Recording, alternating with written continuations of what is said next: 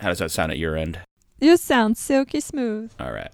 I do have kittens in here playing with a blanket, so I may have to eject them at some future point. You like your podcast with cats? We got you covered. Do a cat podcast with like nothing but cat. Catcast. Fucking.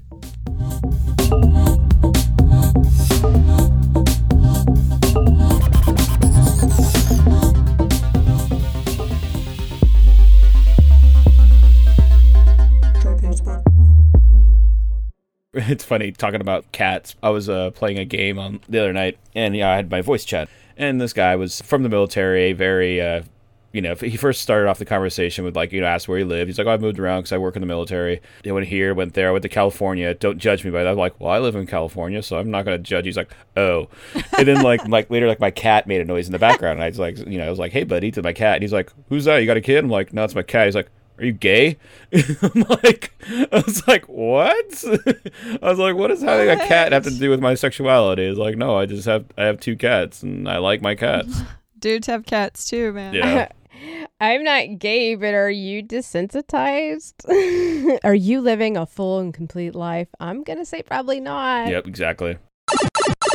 Whose fuck, marry, kill is it? It is mine. I'm going to start this out with our Fuck, marry, kill, kind of in honor of the fact that it's Apollo 11th's 50th anniversary of the moon landing. Can I ask an important question? Why aren't we just going straight to Mars? Why do we have to go to the moon and then Mars, as inquiring minds want to know? Like our president.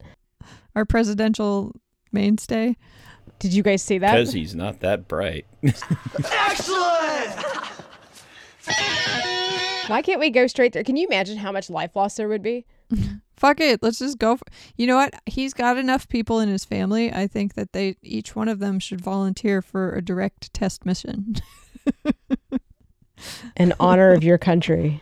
But Tyler, I just found you some new shoes. Ooh. In honor of Apollo 11th's 50th anniversary of the moon landing, I decided for our Fuck, marry, kill, I would go a little off the beaten path and go with NASA, Boeing, or SpaceX.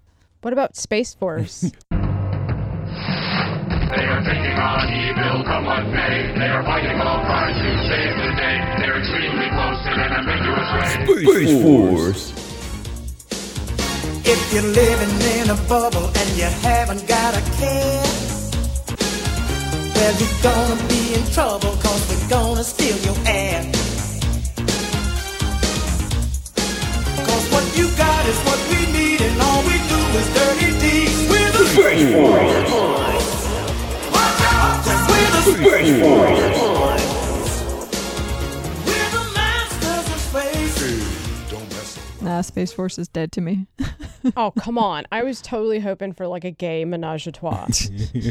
Anything goes in space. That's what I totally imagined. I imagined like ambiguously gay duo as like on all of their logo and marketing material for Space Force. Like I just can't help it. Immediately I think of just bags pounding it out. And I'm really upset that I can't be a part of that. So, okay. So Sorry. Boeing, NASA, and SpaceX. Yeah, and also click the links below to view these anniversary shoes. Those are really slick. Right? God, I like the bottom. could totally be wearing those when I was with the Space Force people. See? I mean, that's what NASA's wearing. Because you want to keep your shoes on during a gangbang because the floor gets all sticky. So you got to come prepared. With space age technology, you can honor NASA and not get your feet sticky. And earn your gold wings, apparently. Yep. I don't know. I'm from the Midwest, and Boeing has a huge facility out there. And as record has proven, they're totally capable of going down. So I'm thinking they're good for at least a fuck. Makes sense. And then, the atomic era in me just thinks that I would marry my old standby NASA. They kind of have proven themselves and seem a little more educated and Old Faithful. I don't know. Yeah, I don't know, but I don't know. SpaceX is sleek and shiny and fancy. Yep. But I don't think It's they're like very... a hot hookup kind of thing. Yeah, I don't think that's good marrying material. So I think I'm gonna have to kill them. Although Elon is doing some really interesting things with AI, and I hope we get to talk about that later. Yes. But yeah, as far as like a fuck, I'm gonna have to get rid of you. You're kind of too shiny and shit for me, like these shoes, in fact. So that's my fuck, marry, kill. Nice. Jolly good, jolly good. What about you, Tyler? I think I'm gonna go, just the old traditional NASA, because I'm gonna marry that beautiful old gal. I like Yeah, those curves. Well, it's like a ship. Like, it's always referred to as a woman. Well, just remember, their logo is called the meatball, so... I want to hear more about it being like a ship. Yeah. Well, you always, you like naval vessels or whatnot, like they're always referred to as like the female pronoun. The lady. She's down Yeah. for multiple passengers. Yep. So NASA, I like to think of NASA as an old ship that's, Tried and true. done her job and is carrying on beautifully, and you're just gonna marry and lock in with that. I mean, for a woman who continues to do the job is worth marrying. Like, 20 years in, she's still doing the job. I think she's a keeper. Yeah, exactly. Thanks, babe. I'm probably gonna fuck SpaceX because it's hot, young, and vivacious and ambitious, and it's got a lot of burning passion. So it'd be a fun lay. right. And I'm gonna kill Boeing because Boeing's a huge part of the military-industrial complex. Not to say NASA isn't either, but Boeing is definitely big into that. Right. I kind of think I'm probably going to agree with you, Tyler, on this one because, well, even though Boeing has like a template for a new fancy spacesuit, I'm going to stick with Nike on the shoes and just stick with the old faithful spacesuit for now. Call them all reliable. Right. I'm going to kill Boeing as well, and I'm going to fuck me some SpaceX because, hell yeah, young, hot, new bod. Woo!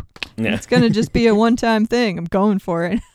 Going for the gold. But the question is, will you be wearing your NASA X PG-3 Apollo mission shoes? Your Nikes here. Are you going to be wearing those? Well, probably because I'm assuming it would occur in the back of a Tesla. So I wouldn't have time to take my shoes off. No, you could do it while the Tesla's driving you. I've already seen stuff like that where people are having sex while the Tesla's driving. Oh, no. It's amazing. Yeah, Right. it was only a matter of time. It's like know we knew it was going to happen. It was just like, oh, yep, there it is. And there it is. Your sex driving car. I mean, this is how you loop in the new kids, sex driving cars in these shoes. Do you see that there is an option to buy new at $150 or you can buy used at $60? I'm buying some used. Yeah. Man, it's like a car. Look at the depreciation It's value. The moment you take your kicks out in the street, they lose $100. He's like, I wore it for a day and now. Yep. That's awesome. That's the other reason too. So like I can keep my NASA shoes on, which would be like my wedding ring, while screwing in the back of the Tesla while it's driving me, having sexy time with SpaceX. Does that just add to the thrill of it? I like the idea that she cheats with her wedding ring on. Just look at it periodically, be like, yeah. Yeah, take that. Oh, NASA, you don't even know. With her gold swoosh in the air or down below. I don't really know what's going on. Nor do I want to know. Or do you? I do not. You cheat on me, don't tell me about it. I want to know nothing about it. But yeah, so that's how our dirty space happenings are going down, I guess. That's right. I'm fucking marrying NASA. I'm boning Boeing and murdering SpaceX and wishing for Space Force. That's fantastic. Well, fantasizing about Space Force. I may be with you now, but I'm thinking of someone else. And then it cuts. Awesome. And then it cuts to just zooms into this gold part of the shoe. You need me now. You'll take away the biggest part of me. Ooh, no, baby, please don't go. Exactly. Sorry. So yesterday technically was the 50th anniversary of the Apollo moon landing. Yes. So 50 years ago, we set foot on the moon. And we said, NASA. it's ours, it's ours. So, for those who don't know, Tyler, maybe you could clue us in on the importance of returning to the moon. Yeah. So, like, the basic idea is the moon is closer. It's more attainable. We can get resources there more readily. We can set up camp. I think I've discussed before. It'd be like a proving ground for further exploration and whatnot. Like, what we need to do, what works, what doesn't work, but still be reachable, as opposed to Mars, which is much further out. Like, this way we can have a little close base of operations that we can work out the kinks and have it like a refuel station for heading out elsewhere. Now, when you say work out the kinks, are we talking about fuck, marry, kill still, or? Oh, no. Well, I mean, maybe a little. I'm sure somebody's going to be boning on the moon eventually. Now, that I do find hysterical is, I think when we were listening to The Habitat, they were talking about how no one's ever had sex in space. And we're like, yeah, I'm not buying that. Sure. Well, I think even they includes that, like, the caveat that, it's like, as far as we know, no one has. No one has documented having sex in space. I don't ever remember NASA providing shampoo and conditioner. What is this floating in the air? Yeah. What's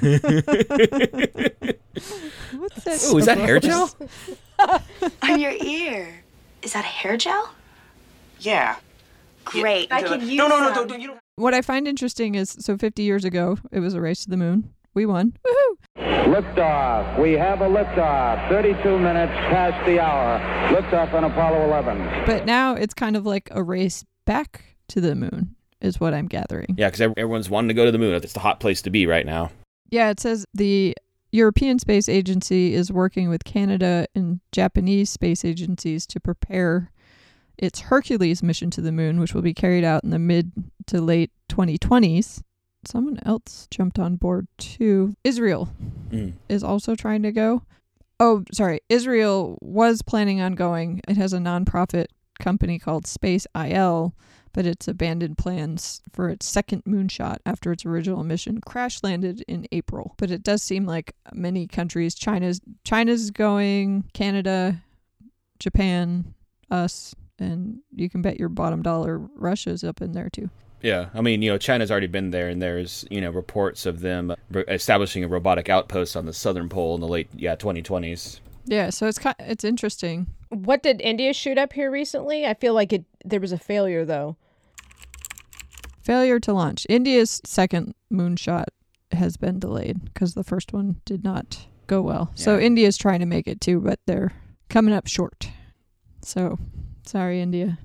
Maybe you should screw SpaceX. It'll help you get there. Oh, my God. I think they just want to take their money and use their resources and try to figure it out on their own for a change and get their own stable footing in the market. Right. Yeah, I find it interesting because, like, a lot of our missions for NASA, we launch out of Russia in conjunction with Russia to the International Space Station. Yeah, a lot of it, I feel should be a collaborative thing. It shouldn't just be like, one nation, but it should, be a team of nations working together for a common goal kind of thing. Yeah, because imagine like all the brain power that we could have if we combined. I mean, I've seen the movie Arrival with Amy Adams, and the world was coming to an end, and they all worked together. Like, remember when people worked together in fiction land? I mean, it would really literally take a giant alien or space monster of some capacity, because the threat to global warming and climate change has just got the business people chomping at the bit to make sure that they corner the market on the most valued resource. Right. Yeah. So, I mean, I think there's some validity in that statement there, and it would be nice that if we could all collaborate together instead of, everyone recreating the wheel separately. I mean, I don't know, but there's some validity to people maybe learning that way, and I guess there's some thinking to that. I don't know. It's going to be like the end of the Watchmen comic. Did you guys ever read that? I didn't read it. No, I watched the... No, I just saw the movie. So the movie, they changed the ending. Like, they stay pretty true to the book, except for the ending, because the ending in the book is kind of stupid.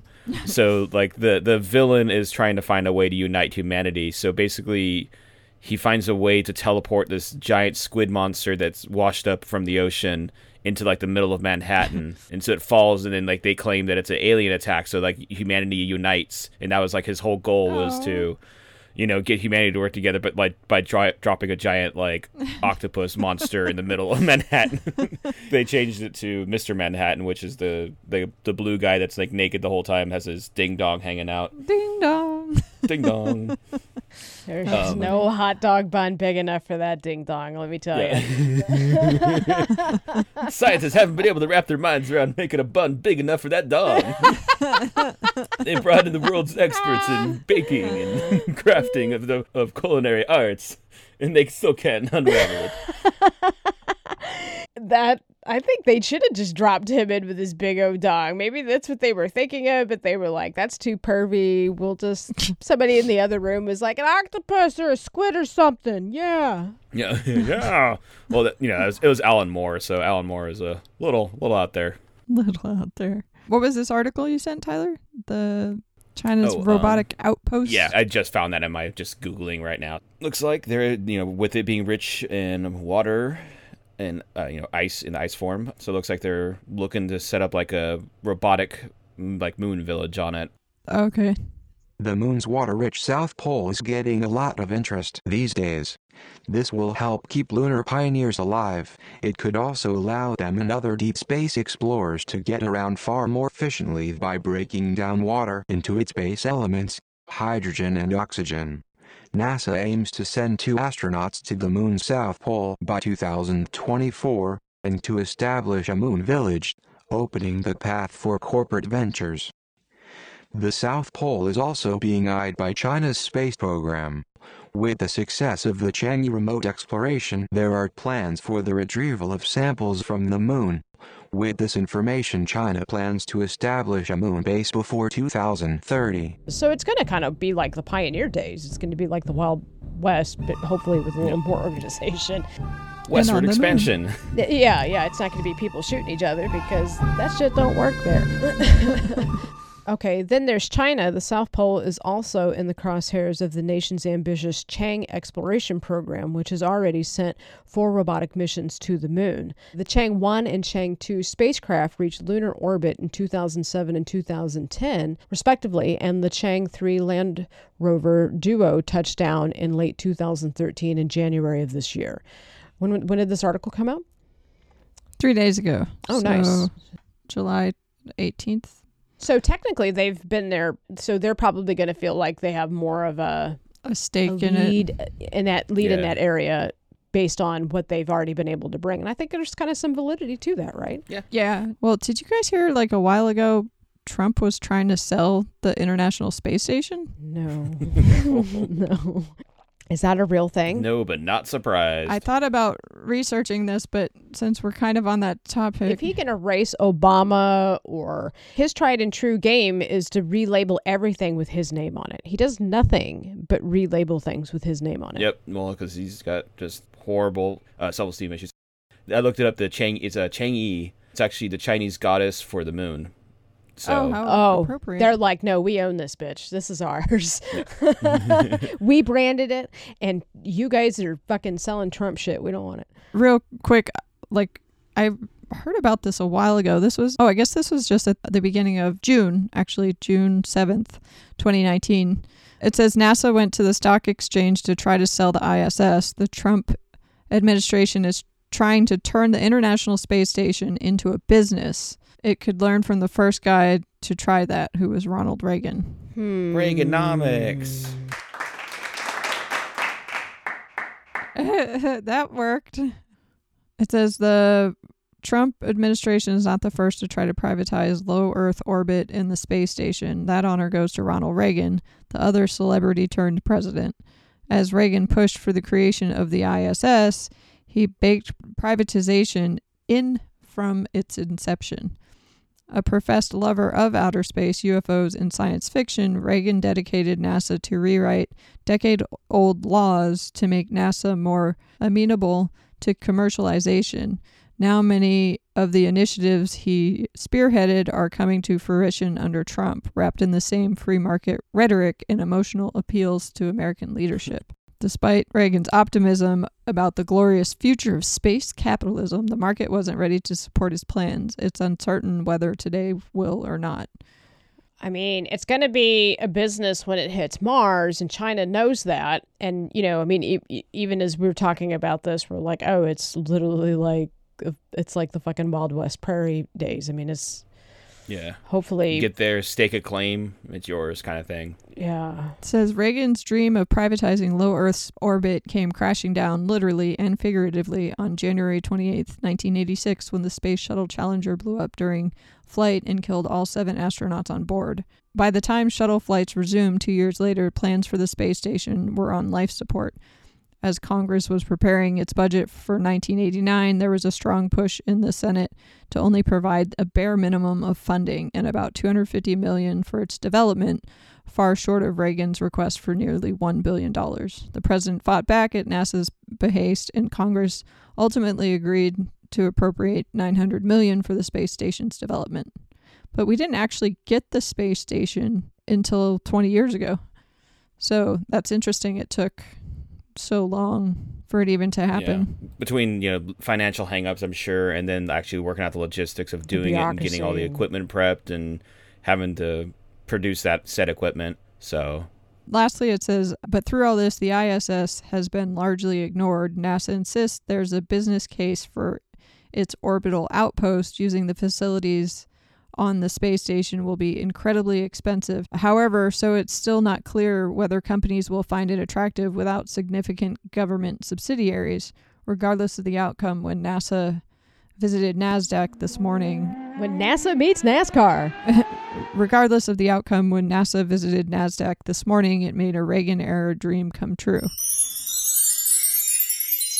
Another article that I had seen mentioned how NASA...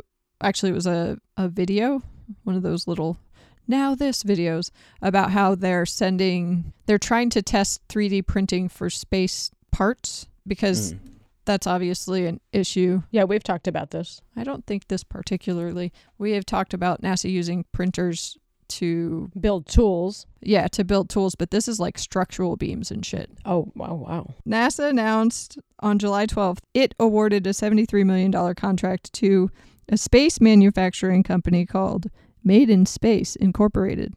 They had a lot of mind meetings on what they should call their company, obviously. That was the most ingenious that they could come up with. So they're to demonstrate if a small spacecraft can make vehicle parts in orbit.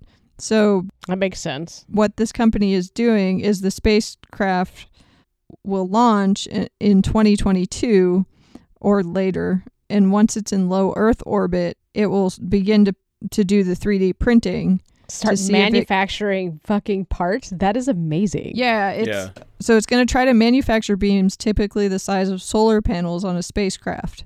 So that's quite large, honestly. It's not small. And I guess, so like we're 3D printing parts here, but we have gravity. So I would imagine that would be incredibly hard. How do you figure that machine out? Yeah, exactly. But it's to make parts for NASA's moon mission and stuff too. So it'd be hard to test on our environment. They'd probably have to do something like testing up an orbit kind of thing and like 0G and then kind of reverse engineer from there. I don't know how the printers work. Does that begin like all plasticine, like tiny beads, and then it gets melted down and then it goes into a form or a mold that's been generated by the printer? How does that work? Essentially, yeah. I haven't it brings the goo to you. Was it goo or because plasticine is just like it's like pebbles. It's like little beads, right? Yeah. I think the way 3D printers work is differently based on what it's trying to print. It says a 3D printer essentially works by extruding molten plastic through a tiny nozzle that moves around precisely under computer control. It prints one layer, waits for it to dry, and then it prints the next layer on top of it. The plastic... Yeah, in space, that shit's floating around. Yeah, so that would be... I wonder if where it's printing it, maybe it has a gravity chamber? I don't know. I just made that up. Is that a thing? You can create artificial gravity in space by centrifugal force. So like when you see in sci-fi movies where you see like the spaceship is like around. A big circle, spinning around. So it's everything on the inside is flinging to the outside. Okay. Just like when you have diarrhea. Yeah. Cha-cha-cha. I have no idea what's happening there with that diarrhea statement. Julie, everything that you have spinning on the inside just all right, to the outside. Go ahead, Tyler. But yeah, so like you could do it that way. That but makes sense. Again, that's also but that's a way more advanced engineering and that you need for I don't know. That's it one seems expensive way printer. more work than it's worth essentially.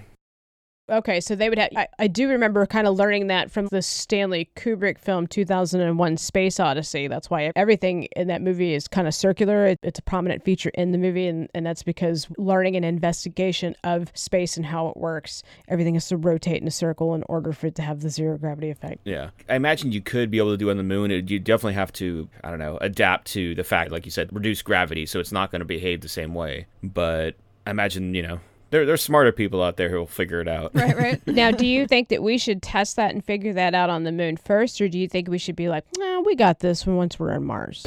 To get to Mars, you have to land on the moon, they say.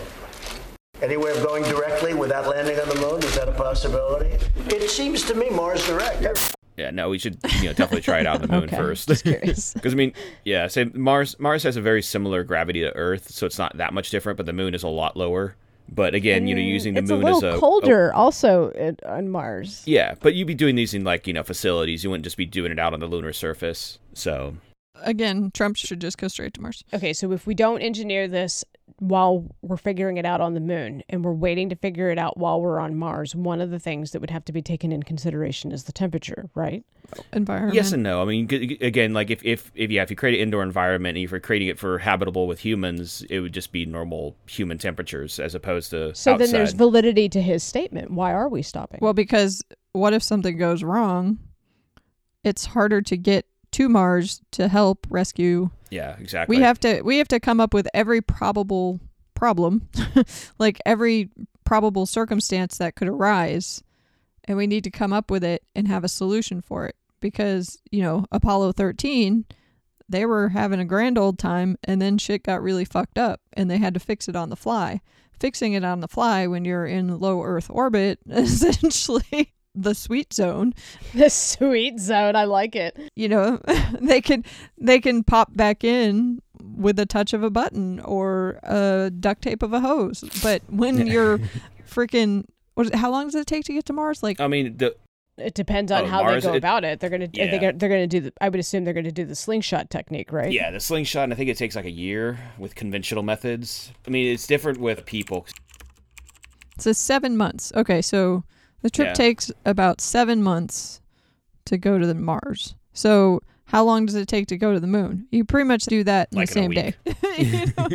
I will say this. Our first company in space, since this is obviously the wave of the future and everybody needs to be figuring that shit out now, our company is going to be named The Sweet Spot.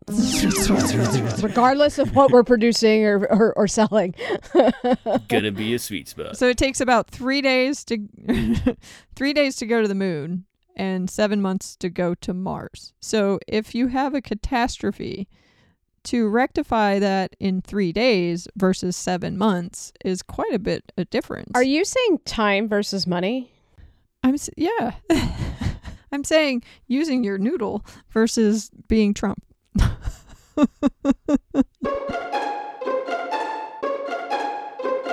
Well, Tyler, you were telling us about the moon creating water for Earth. Is that? Did I I sent you that. It's funny because I was digging through Messenger. I thought I sent it there, but I guess I must have sent it through text. To the moon, Alice. So the article reads, "The Earth is unique in our solar system. It is the only terrestrial planet with a large amount of water and a relatively large moon, which stabilizes Earth's axis. Both were essential for Earth's developing life." Paleontologists at the University of Münster, Germany. Now, I don't know why I said that with a Scandinavian accent. Have now they all sound like they get argued. Have now been able to show for the first time that water came from Earth in the formation of the moon some 4.4 billion years ago. So the theory is that basically the Earth was formed in the dry inner part of the solar system because we are so close to the sun. So they think the moon might have actually been outside of our solar system. Oh, okay. And it carried with it the basic elements to make water, and that's. Have moon will travel. Yeah, exactly. A little rogue planet hit us, and then that's what gave us the chance to grow life as we know it. Yeah, because didn't the moon hit the Earth? Yeah, exactly. So, they originally thought it was just another planetoid that was here in the solar system, but now they're starting to believe it might have come from elsewhere. Well, this says the moon was formed when Earth was hit by a body about the size of the moon, also called Theia. Is that it? But they're thinking now the moon actually is what hit us, and the moon already existed. I didn't know anything about any of this. So. They knew the moon was formed by a collision with another body. Okay. That it hit Earth and kind of grazed it, and then got stuck in orbit around Earth. But now they're believing, as opposed to it just have been another rock floating around our solar system, and might have come from another solar system. So we stole someone's moon. Yep. It was a moon landing. Oh. Or it's just a planetoid that had formed somewhere and just got flung out of its solar system and just traveled until it hit us. That's kind of cool. So we basically are all incredibly lucky that we got hit by the moon. Because of the way our solar system worked until the moon arrived, we didn't have enough to sustain life. Yeah, because our planet is so close to the sun, a lot of the resources like water and the elements to make water and whatnot wouldn't have existed because it just kind of burned away. That's crazy. So this collision gave us an ample amount to start this new process of life. Exactly. Oh, interesting. Okay. So we are aliens. Yeah, well, I mean, we're all aliens in someone's eyes, Julie.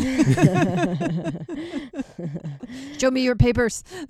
I can't wait for them to come and be like, oh my God, you guys are fucking so hideous. I mean, I don't mind talking to you, but could you put a bag over your head? Fuck. Right. Yep. That's interesting, though. So without the formation of our moon, we just wouldn't have any water. Basically, yeah. So that's the current theory. So that's what this article positing is. A new study from the university in Germany is that they're like, oh, it looks like because you look at the other planets that are closer, like Mercury and Venus. Those are just dry gas heaps. Right. They're burnt out. There's nothing there, and so we still kind of fall in that Goldilocks zone. But we should have also not had the abundance of water that we should. The sweet spot. Yeah, the sweet spot. All about that sweet spot. Trademark pending. Huh. Well, that's interesting. Because I don't know, I guess I just figured our planet was special. We were here. We had all the things we need, but it took all these things to make the things that we needed. Wow. And then it took another thing to crash down and wipe out all the dinosaurs. So the next thing came. Gestation period could happen. Yeah. Oh, this is even before the formation of the dinosaurs. This was back in the primordial age of our planet forming. So this is the pre-dinos. Yeah, pre-dinos, pre-everything really. Our solar system was still forming essentially. What's the Big Bang song? Our whole universe was in a hot, dense state that nearly 14 billion years ago expansion started. Wait. As far as they summarize, it's there wouldn't be life on Earth without the moon essentially. Yeah. That's crazy. That is crazy. Yep. How sometimes we kind of take one step forward to take 6 steps back, or maybe we'll take 3 steps forward. 6 inches forward and 5 inches back. What's inches? What's this? Oh, Hedwig and the Angry Inch. Oh my God. Are you not gay? You're half right.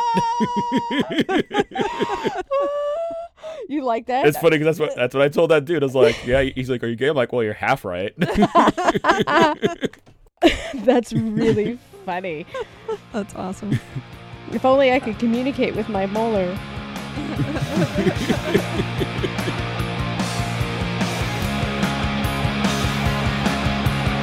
My sex change operation got botched. My guardian angel fell asleep on the watch. Now all I've got is a Barbie doll crotch. I've got an angry inch. 6 inches forward and 5 inches back. I got an angry inch. One other thing, since we're having such a moons over my hammy conversation. Moons over my hammy. I saw that NASA will be sending a helicopter to hunt for life on Saturn's biggest moon. A helicopter? Well, they're calling it a helicopter, but basically it's like a drone. Can we hire somebody to give new names for this shit? Jesus Christ. That old dusty motherfucker giving names to this shit ain't cut it. A fucking helicopter in space? That makes no fucking sense. A space copter. There, did it. Done, guys. Space Helo. It said on the week of June 27th, it says NASA announced it will be sending a spacecraft to the surface of Titan, which is Saturn's largest moon and one of the leading candidates for finding extraterrestrial microbial life in our solar system. Oh, interesting. But it's a small drone-like rotacraft. So that's why they're calling it a helicopter, because it's got the same blades. Because it's rotisserie cooked? Exactly. So it's supposed to fly like small hops across the Titan's surface, covering more distance during its 2-year mission than any planetary rover in history. So it's scheduled to launch in 2025, and it will land on Titan in 2034. So it's got a little ways to travel. An 840 million mile journey from the Earth, to be precise. So it's going to, hop around Titan, and it's going to extract these samples. But I guess it says that it's probably going to spend more time on the ground than it is around. But I guess by flying, it's going to be... I don't know, it's not going to get stuck in a ditch, maybe. Yeah, exactly. You mean a car can't be used for everything? Damn. Right. It says, according to its initial design, the craft will be able to propel itself about 20 miles per hour and fly to altitudes of a little over 2 miles. It will be powered by the heat produced by the decay of plutonium-238, which is on Titan's moon. So I thought it was kind of cool. Oh, nice. It's just going to go up there, and the last time they were up there, I guess, was when the Voyager spacecraft flew by it in 1970. Hi, bye. But it was not able to see it through the moon's atmosphere, so they haven't really ever explored First venture into that.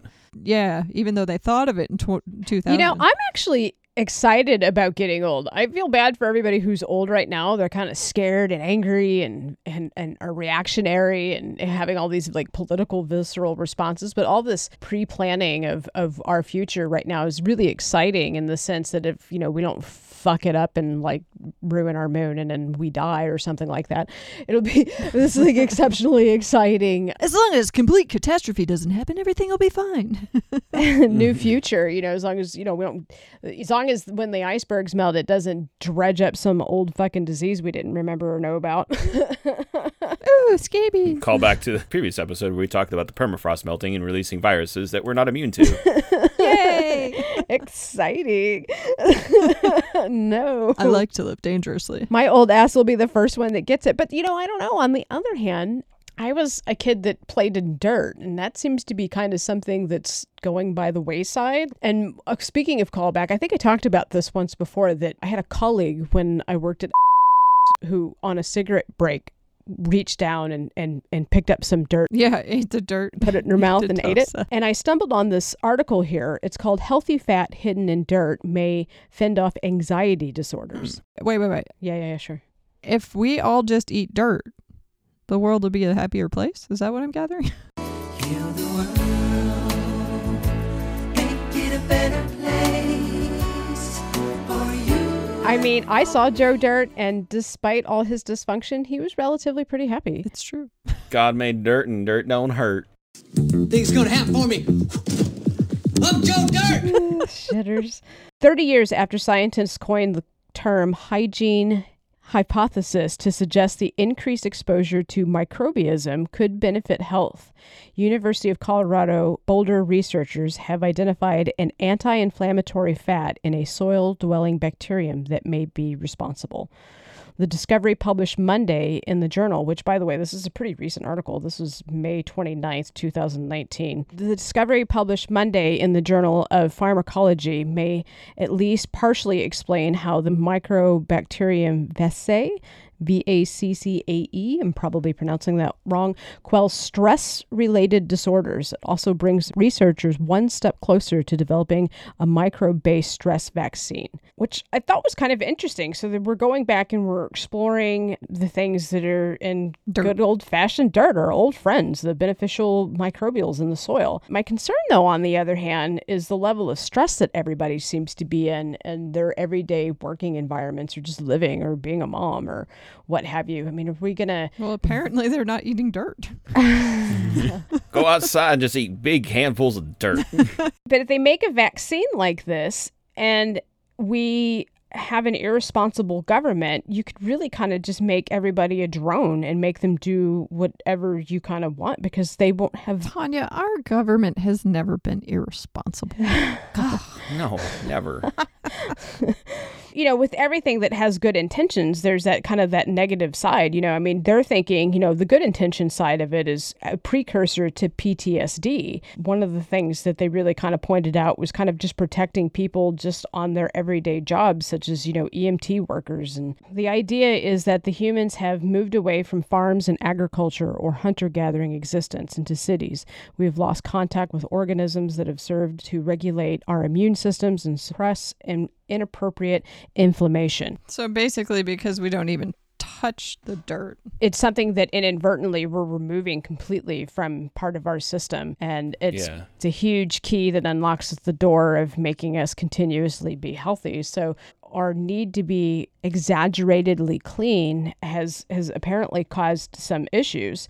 One showed that children raised in a rural environment surrounded by animals and bacteria-laden dust grow up to have more stress-released immune systems and may be at lower risk of mental illness than a pet-free city dweller, which is really kind of interesting. That's why I'm so chill, because I grew up in the dirt.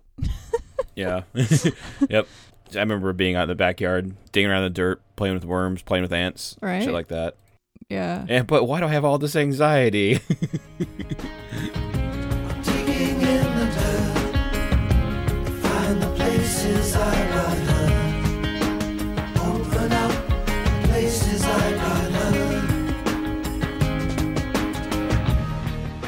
Get back in that sandbox. I always get kind of nervous when, you know, something that they've gone out of their way to remove us from, they want to reinstate. And what is usually the reason behind reinstating something? And usually it's numbers in some capacity, whether it be dollars or just data in particular. A better, stronger workforce. What's wrong? I need something stronger. Take 4 red capsules. In 10 minutes, take 2 more. Help is on the way. You could have all your wage slaves not calling out as much. Happy. I'm so happy. Did you take your pill today? Friggin' dirt worshiper. I had a sandbox.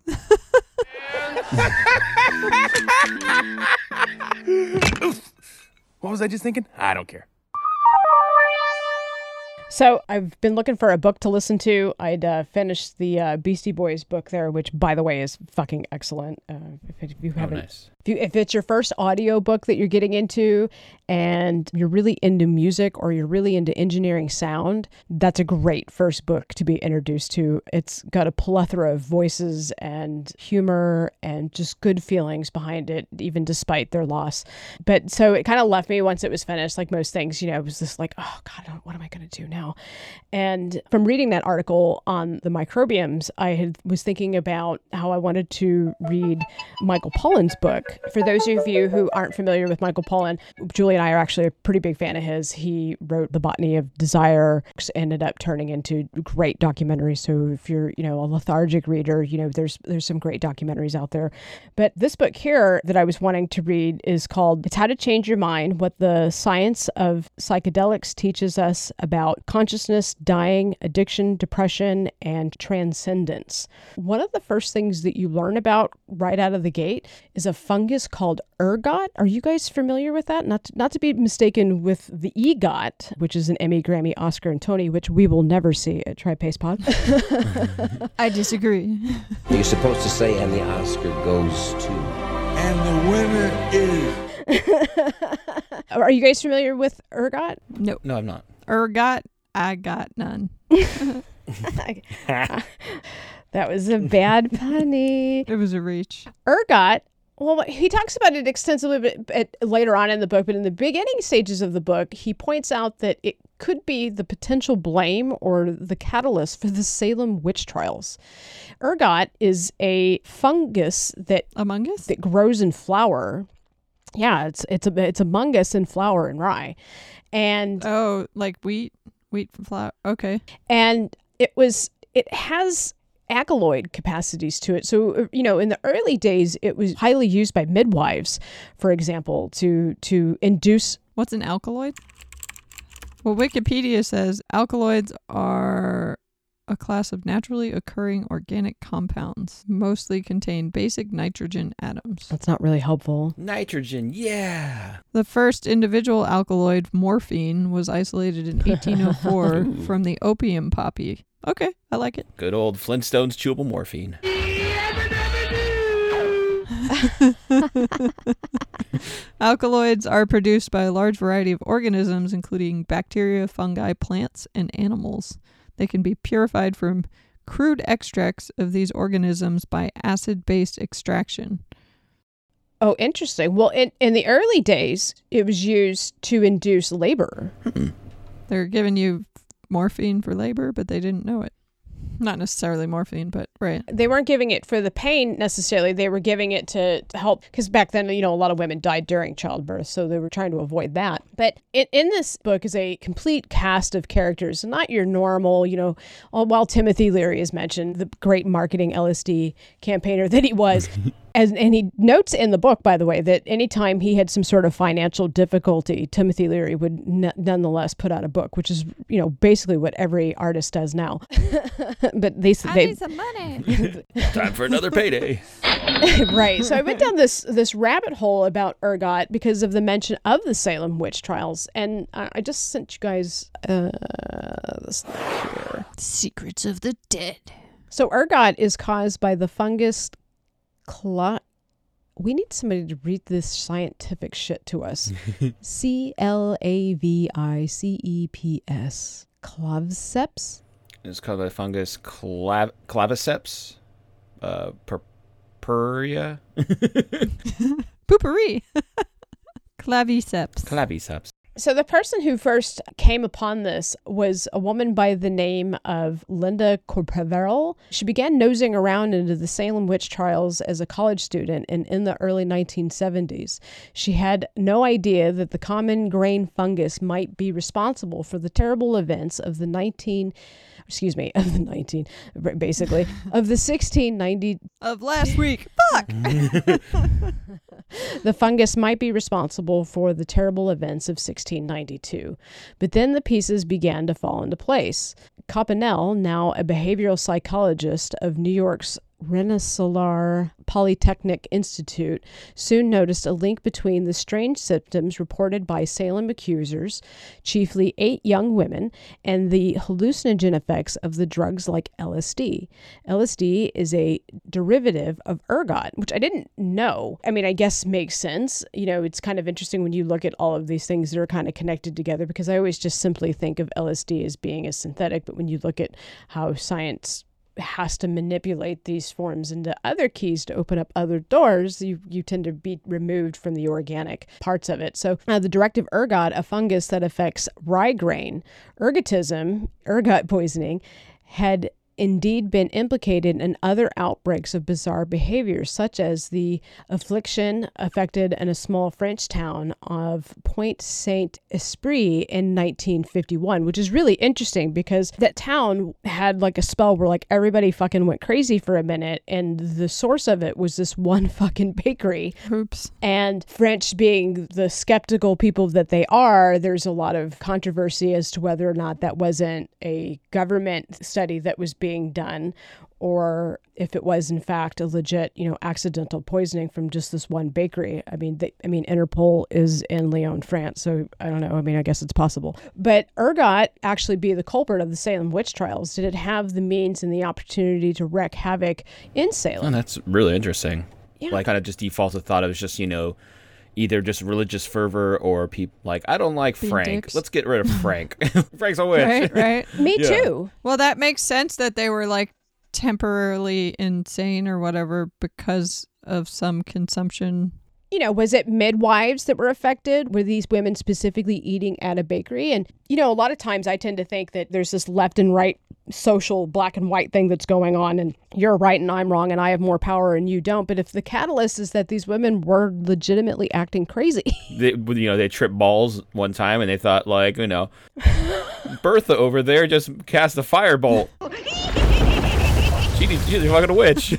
Damn, dude.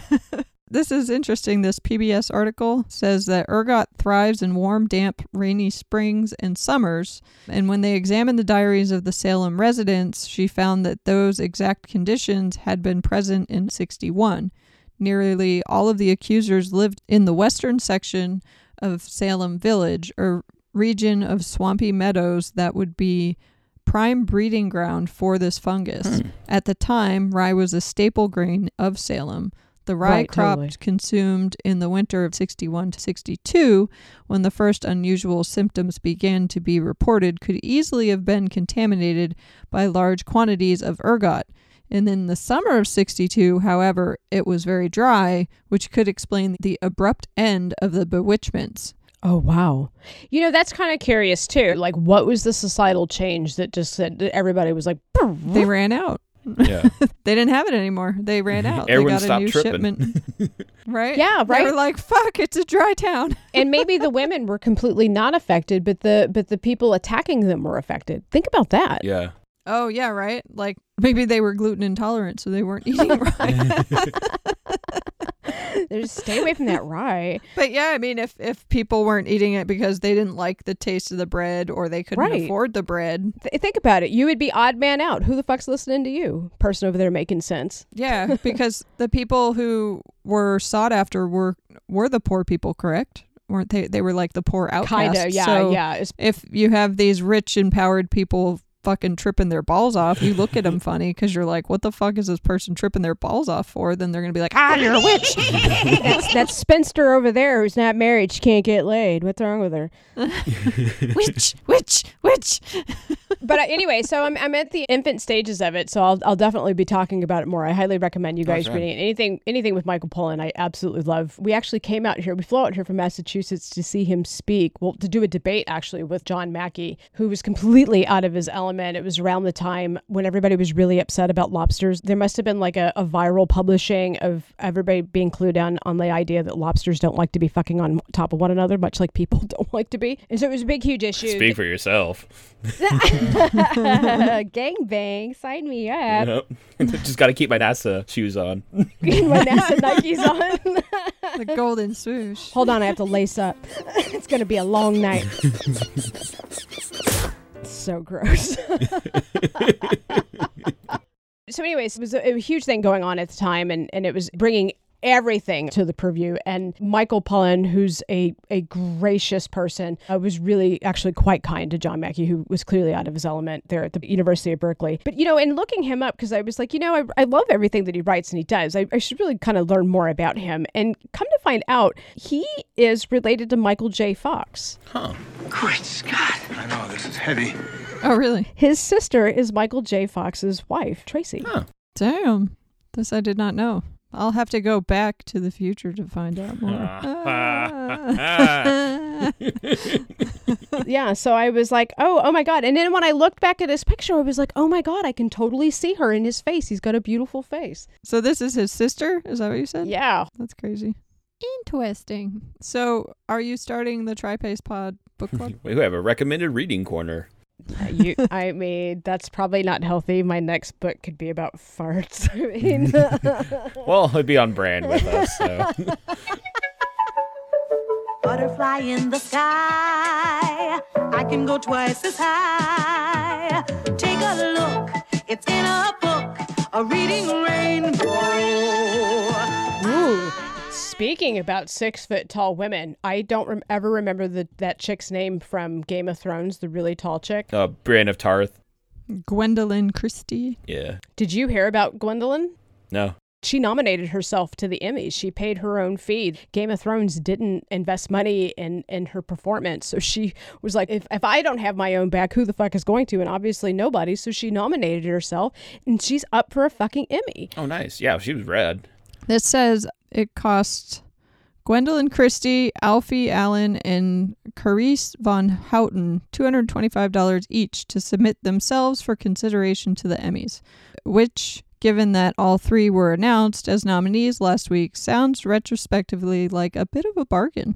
So apparently it's common practice for people to submit themselves if the network does not, but it's less common for them to actually win the nod having done so. The internet seemed impressed by the go-get-'em attitude of the trio to show its approval, allowed the meme of Brianna Tarth writing a book of brothers to graduate from Sex and the City Uh-uh. girls spoof to a symbol. Let's see this, said meme.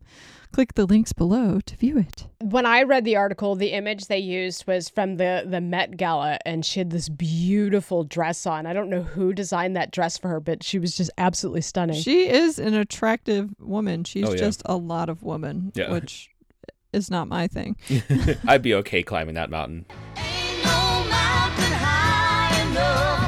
You take it, buddy. Tyler says, I shall conquer this woman. I mean, as a friend, I will help carry the ladder to the destination point, but I can't climb the ladder with you.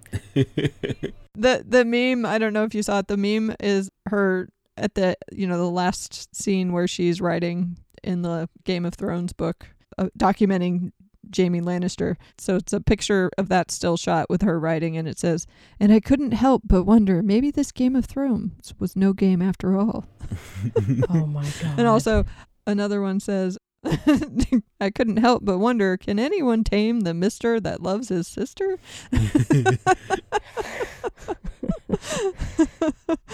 I couldn't help wonder why I was given the duty of writing the Wikipedia page for a man who left me instead of, having my own arc completed. Right? Yeah. That Yeah. was a little weird. Now you really are the culprit. You're the reason. I just want to be sure about this. Is he the person that loaned out all the DVDs for Game of Thrones, like the first 4 seasons, Julie? Was that you, Tyler? Yep. Yeah, you were watching it, right? Yeah, and I got video copies. I was letting you borrow them there at the beginning when it was first getting going. So then, cut to we're doing a podcast together, and he's like, I'm not down with that shit. It's too depressing anymore. So he injects it into my life. And 4 seasons in, it's like Julie's like, we really need to watch this. I'm like, I'm not really thinking. And then that's Tyler, my you thing. abandoned ship. The first 4 seasons were really good, and then it once it got away from like the source material, it really took a nosedive. Yeah. And so I stayed with it. I stayed committed to it. I don't do that with a lot of shows. I've done it with Roseanne, with Sex and the City, Queer as Folk and the L Word, which is a real task. I've done that with 6 Feet Under and one other show. What's the show with John Hamm? Mad Men. Mad Men. We did that with Mad Men. So for me to have done that is really, really saying something. And to get to the end and the writing be so bad. Oh, yeah. I was just like, what the fuck? Yeah, I originally got out of it just because it got way too rapey, and I was just like, okay, I'm just done with this. Like, way too rapey. Yeah, it was pretty. yeah. No, just isn't for rape anymore. Yeah, and I was like, oh, okay, I'm done. And I would read the cliff notes every time a season would finale. I just read the cliff notes of what happened, just to kind of keep surmise what people were talking about. But I never watched What it. was going on, right? It was crazy. It was just like normal life. The business people took over in the end, and it got really weird. Yeah. Well, like Then shit got because weird. Comic-Con is this weekend. Oh, okay. Oh, yes. And they were having a panel with the writers, and apparently, like, they got all butthurt because people were calling out, like, what the fuck was this shit? Oh, funny. Yeah, of course, now it's being spun as, the cast was getting booed at and stuff like that, but it was like, no, they booed the writers. D&D brothers. Yeah, exactly. Like, they everyone booed them, and they're like, oh, no, you're booing the cast. Like, no, they're booing the directors who just kind of, didn't know how to finish the story. That's business egotism. I actually thought this image was from the Met Gala, but it actually looks like the premiere of the last season. Oh, I don't know. It would have been perfect for the Met Gala. Yeah, it is the premiere. I was listening to Michael Rosenbaum's podcast with Rainn Wilson, and they were talking about the Game of Thrones, and he said it just felt very rushed at the end. He's like, you had like this epic battle that happened in one episode, whereas before it was like a whole season of build up cleaned up for the this. politics. So they were like, oh, we got to hurry up. That's one thing that bugged me was like, you've built the White Walkers as being this huge existential threat that like no one is acknowledging, no one's preparing for, and they're coming. It was all, oop, I got you. And yeah, and then they're finally there and people are getting ready for it, but even then they're outmatched, and it's like, oh fuck, They took a play note from The Sopranos is what they did. Yeah, and it's just a shit ending. It was just like, oh, okay, I guess that's over. Because like, you remember from the very first episode, you see a White Walker. Yeah, it was like seasons. Yeah, so it's like the whole winter is coming. Like there's this horrible threat coming for us. It's like, it's definitely a parallel of, environmental change for us. They were sniffing their own farts. If they had too many yes people around them. And I Yeah. know that's not exactly what you were talking about, but that's really what it boils down. Yep. Yeah, it did feel like it was kind of rushed at the end, so it doesn't surprise me. Yeah, and just really bad endings for character arcs.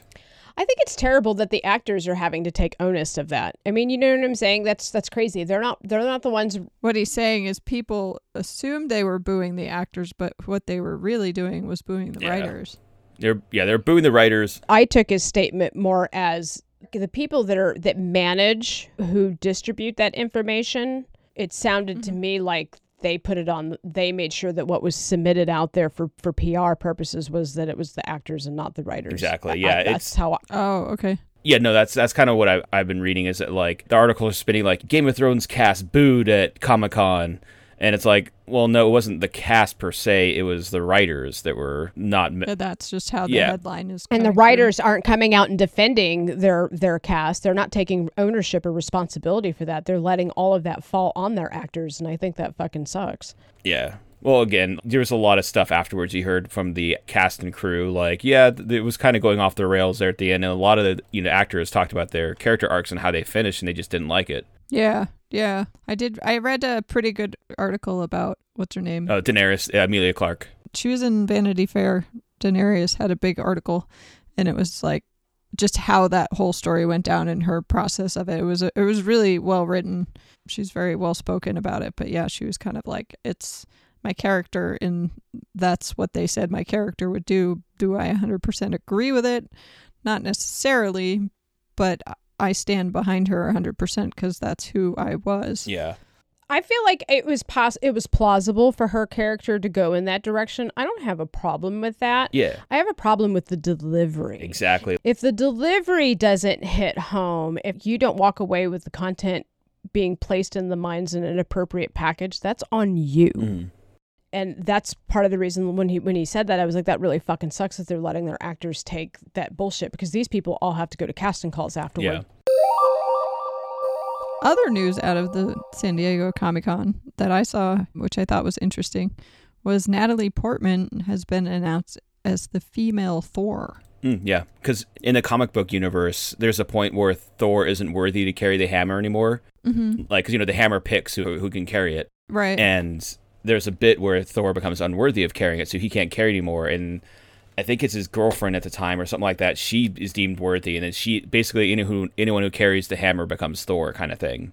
So like she becomes Thor because the fact that she's able to wield the hammer. You can't be Thor without your hammer. Yep. Just from visual optics alone, so this vegetarian is gonna hold this giant fucking Mjolnir. hammer. Yeah. That doesn't make sense to me. How's that gonna work? That's gonna be interesting. She's worthy. It's not heavy if you're worthy. I mean, she's definitely a good actress, and I appreciate a lot of her work. I liked her in Annihilation, and V's for Vendetta. Yeah. I like her when she does dirty gangster rap. I haven't seen that. She's incredibly funny on SNL.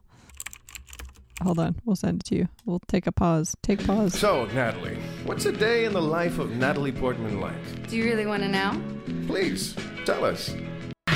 Dudes, you know I'm talking to you. We love you, Natalie. I want you too. Damn, Natalie, you a crazy chick. You shut the up and suck my. What's the greatest thing about that is she came back and did it again. Wow, I gotta say, it seems like you're almost exactly the same, but with current references. Untrue. I'm a mother now. It's really changed my perspective. And do you find it difficult juggling kids in a career? You can juggle these nuts. What? I don't dance now. I make mommy moves. When I gave birth, I didn't even push. I was blazed out smoking bomb kush. And when my water broke, you know it, I'm the doctor. So, speaking about juggling these nuts, let's talk about the big elephant in the room. What were we talking about? Just that Natalie Portman was going to be in the new Thor movie, and they're going to have to smelt that down to a smaller hammer because that's a tiny girl filling in some big shoes.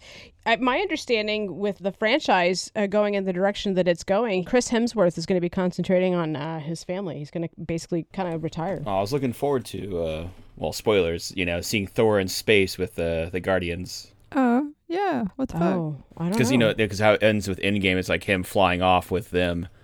So are you saying that he's not really going into retirement then? Maybe that's not I don't know. totally I mean, true. I know a lot of their contracts were up at the end of this phase. I think it's like phase 3, phase 4, whatever the fuck it was. Just ended with the newest Spider-Man. Oh. And now they're moving on to a new phase. So like the Avengers arc is done, and now they're going to start a whole new thing. That's cool. But I mean, that's cool because that keeps somebody employed. I mean, that's really awesome to create this constant. I mean, as long as the quality and the content is good, and it appears to be, I think that's awesome. It makes great business sense, and it sounds like they really got it tailored down. I'm just curious as to how that's going to practically work with her, and I can't be the only person questioning that. Speaking of juggling nuts. It's funny you said speaking of juggling, I Googled something and tatas came up. Yeah, it says, oh, here you go. I mean, it's good to be a tassel spinner, said Elvira. The other thing that I saw was that the Eternals is coming out, and they are Angelina Jolie, Tessa Thompson. They're doing the Eternals. I don't know what the Eternals What is. is the Eternals? I'm not super familiar with the Eternals. I know it's definitely a bunch of like side characters, but you know the fact that Tessa Thompson's going to be back, I am totally on board with because I have a huge crush on her. And yeah, I really liked her in the Thor Ragnarok. Who is she? Tessa Thompson, the chick from Westworld who was dating Janelle Monáe. She's cute, but Janelle Monáe's hotter. I don't know, I loved her in fucking Thor. She plays the Valkyrie, the last Valkyrie. Oh, okay. I like her in the fucking Men in Black ads. That's fucking badass. Yeah. That movie kind of came and went real fast. Aw, did you see it? I didn't see it. But it was one of those, like, I was like, oh, I'll go check that out. And then it was like, oh, it's already gone from theaters. Okay. I wonder if it just didn't have the star power. Because she's such a good actress. I can't imagine. Yes, it had Tessa Thompson and Chris Hemsworth. So, like, both of them were pretty, high list because she's also from Creed, and she was really good in that. Yeah, she's been around in a lot more stuff than I actually thought because I only knew her from Westworld. I know her from the Janelle Monáe pussy pants video. Yeah, the pink video. Pink like the lips around your maybe pink like the skin that's under baby pink where it's deepest inside crazy pink beyond forest and ice pink like the secrets you hide maybe pink like the lid of your eye baby pink is where all of it starts crazy pink like the holes of your heart. You know, you were talking about Rain and Michael Rosenbaum. They're his podcast and Inside of You. Inside of You. I'm not a huge podcast person, which is kind of funny because I'm in one. But Julie periodically sends me some really great podcasts, and his has been really, really good. The other thing that you send me is The Daily, and I love that. So 2 podcasts that I'm listening to are The Daily and Rosenbaum's podcast here. Rosenbaum, Inside of You. So the first one she sent me had Cassandra Peterson in it. Are you familiar with who she is? No, I'm not. She's Elvira. Oh, okay. And it was a really great show because it's a great opportunity. He has like all these connections with these. He played Lex Luthor in Smallville. See, I didn't watch Smallville. Yeah, I never saw it either. I didn't know who he was at all. I didn't actually know who he was until the podcast, which really says something because I feel like the quality content is definitely there. Are you familiar with who he is, Tyler? It's another negative. You didn't watch Smallville either, huh? No, I didn't watch it. It's always heard good things about it, but yeah. But he was in... Oh yeah, he was in Guardians of the Galaxy too. So it's a great podcast. You should give it a go. He's got a lot of connections with women. I've kind of found like women kind of really trust him, and which is interesting because the name of his show is Inside of You, and it's something that he kind of jokes about, and every woman on there is like, oh God, I'm here, but the name of the show, which is kind of a tongue-in-cheek thing, and they're really accepting of it because, they go on to say like these are most amazing things. One thing is the reason why Elvira came into my life is that I have probably seen every horror film and military film ever made from like the 1950s to like 1989, 90, something like that. And inadvertently, I have like all of this kind of weird history and have all this knowledge about these movies and whatnot. And one of the cool movies that came into our lives because of the horror connection was Elvira, Mistress of the Dark, which I found fucking hysterical. Have you ever seen that movie? Mm-mm. So it's a campy film. It's interesting that you brought up Hedwig and the Angry Inch. It's very campy in that kind of way, and it was like a tongue-in-cheek horror film. I'm sure Hedwig is totally inspired by Elvira. I mean, definitely in some aspects, for sure. Yeah. But what I didn't realize really was that she was a writer for that movie. Oh. And at that time, when it came out in like the 1980s, to be credited as a writer on a film and be the actress on it, she must have fucking fought tooth and nail. Because when I went to the Internet Movie Database, there were 2 gentlemen named before her. And in order to say that she was the writer, you had to click on a link that said, and basically also, and then she was like begrudgingly put that. But one of the things is that he has like access to these women of a certain age who are still in the industry in some capacity, and kind of like their take on the Me Too movement in comparisons to what they ended up having to go through. And so they don't really totally get on board with the Me Too movement in the film industry. You know, one of the women that he had on there was Beverly D'Angelo, and she was like, I was never so fucking dumb to fuck somebody to be in a movie. And if you guys aren't familiar with who Beverly D'Angelo is, she was in all of the Vacation movies. She was in Entourage. She was the mom in Christmas Vacation. Yeah. In all the Vacation movies, she was the mom. Yeah. The children changed. Well, you have to preface that because the actors for the kids changed, but the parents always stayed the same.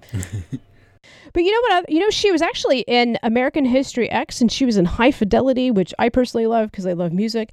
But it was really interesting to hear the 2 women talking to another man so openly and candid about kind of their experiences. And while Beverly in particular was very staunch in like drawing a line somewhere, and in the defense of all women out there, I think women in the 60s and 70s and during the drug culture and hippie era did have more freedom, or at least they had a sense of reality that they had more control than what was being led on. And I don't know if everybody really sees it that way now. I think they think they're in control if they have like certain monetary things, but actual control in their destination is not usually one of them in my personal experience that I've seen. But Elvira, when she was on there, it was really important for her to get across that her first sexual encounter was with Tom Jones. Are you familiar with? It's not unusual.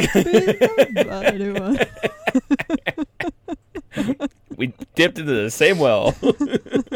This is a Tri-Pace Pod duet. Isn't that funny? So you know who Tom Jones is, right? And that's kind of what her point was, is her first sexual experience was with Tom Jones. Now, she was a very free-spirited, strong person, was a go-go dancer, and was a showgirl in Vegas, and she said she barely had any clothes on. The only thing she ever had on was feathers. And he didn't believe that this was her first sexual encounter and went about his business the way he would normally.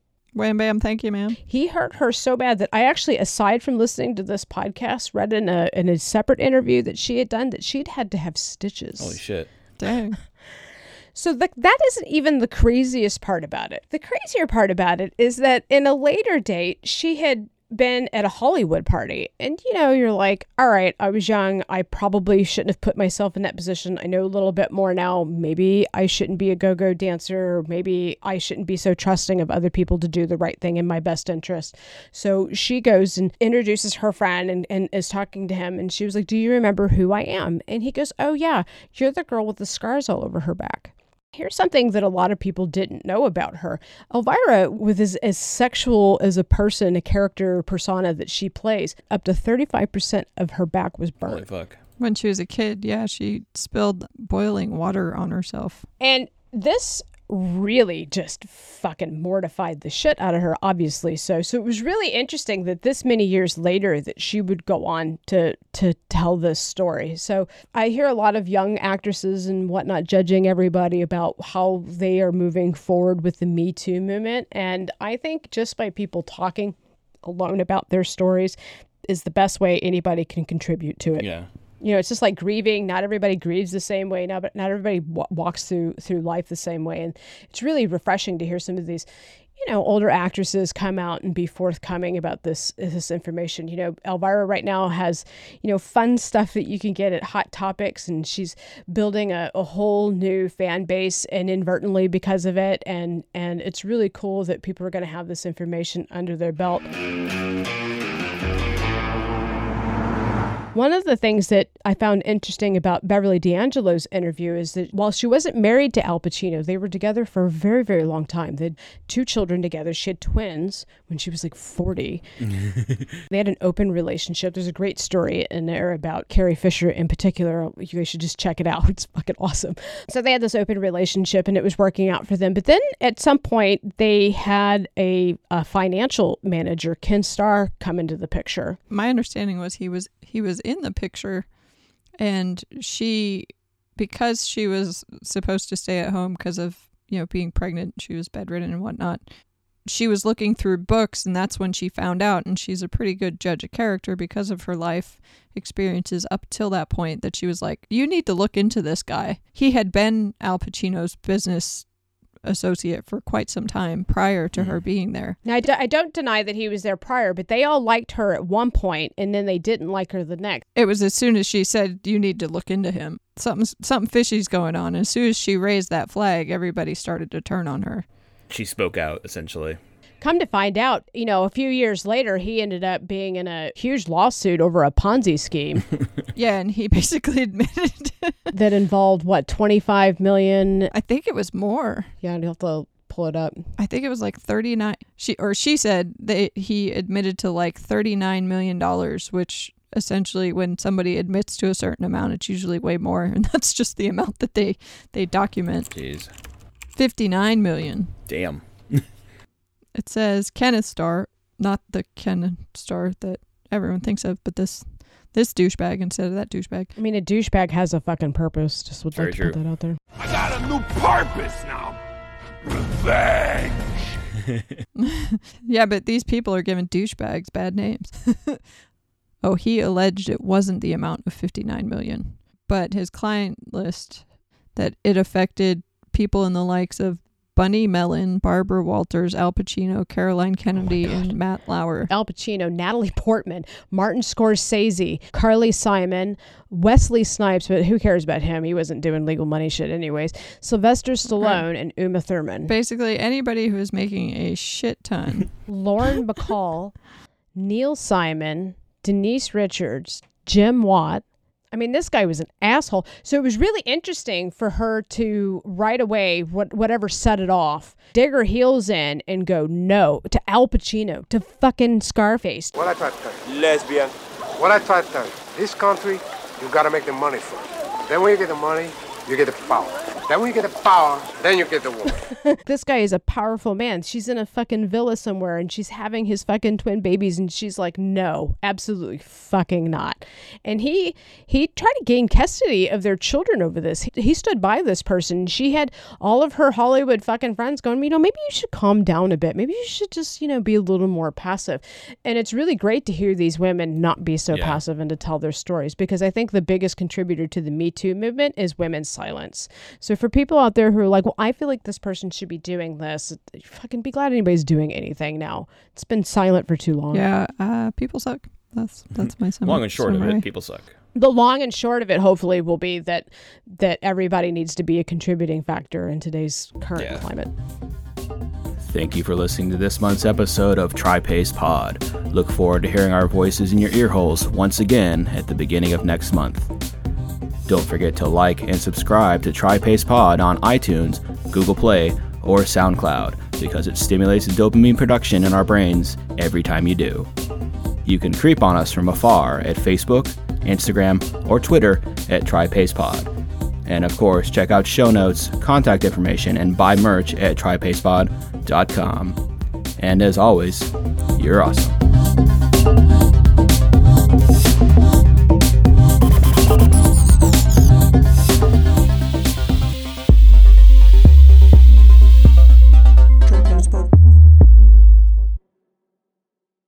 Speaking of... good thing. Go ahead. What? Go ahead. I was going to say, good thing that's not going to be all in the podcast. Or is it? Or is it? You'll have to tune in next week to find out. Smell you later.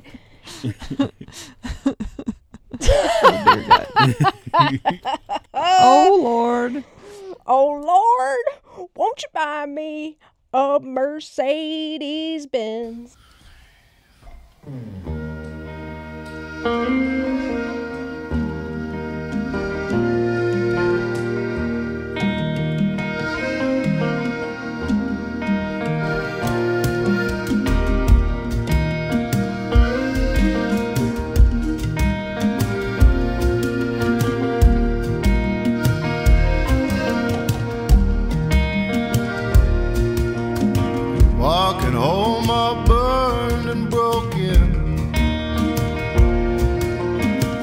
With the front door, my heart opens.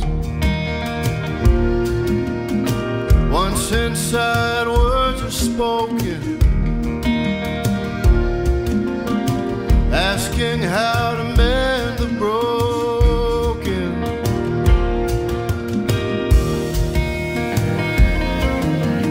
Oh, you restless fugitive. Oh, you restless fugitive. Tell us how they brought you down. Why'd you let them hang around? Tell us when you left the earth. Promise next time you'll call first.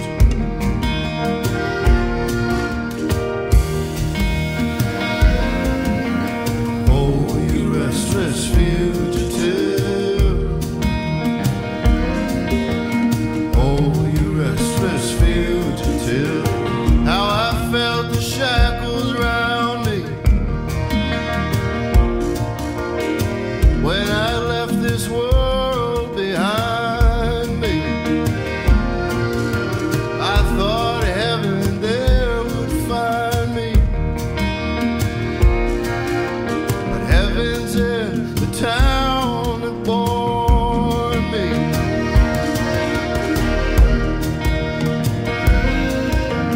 Oh, you restless fugitive. Oh, you restless fugitive. Oh, you restless fugitive. Oh, you restless fugitive. I feel the need to ask forgiveness. I didn't act on things I witnessed. Helpless as I watched them drown. Now I've turned the boat around.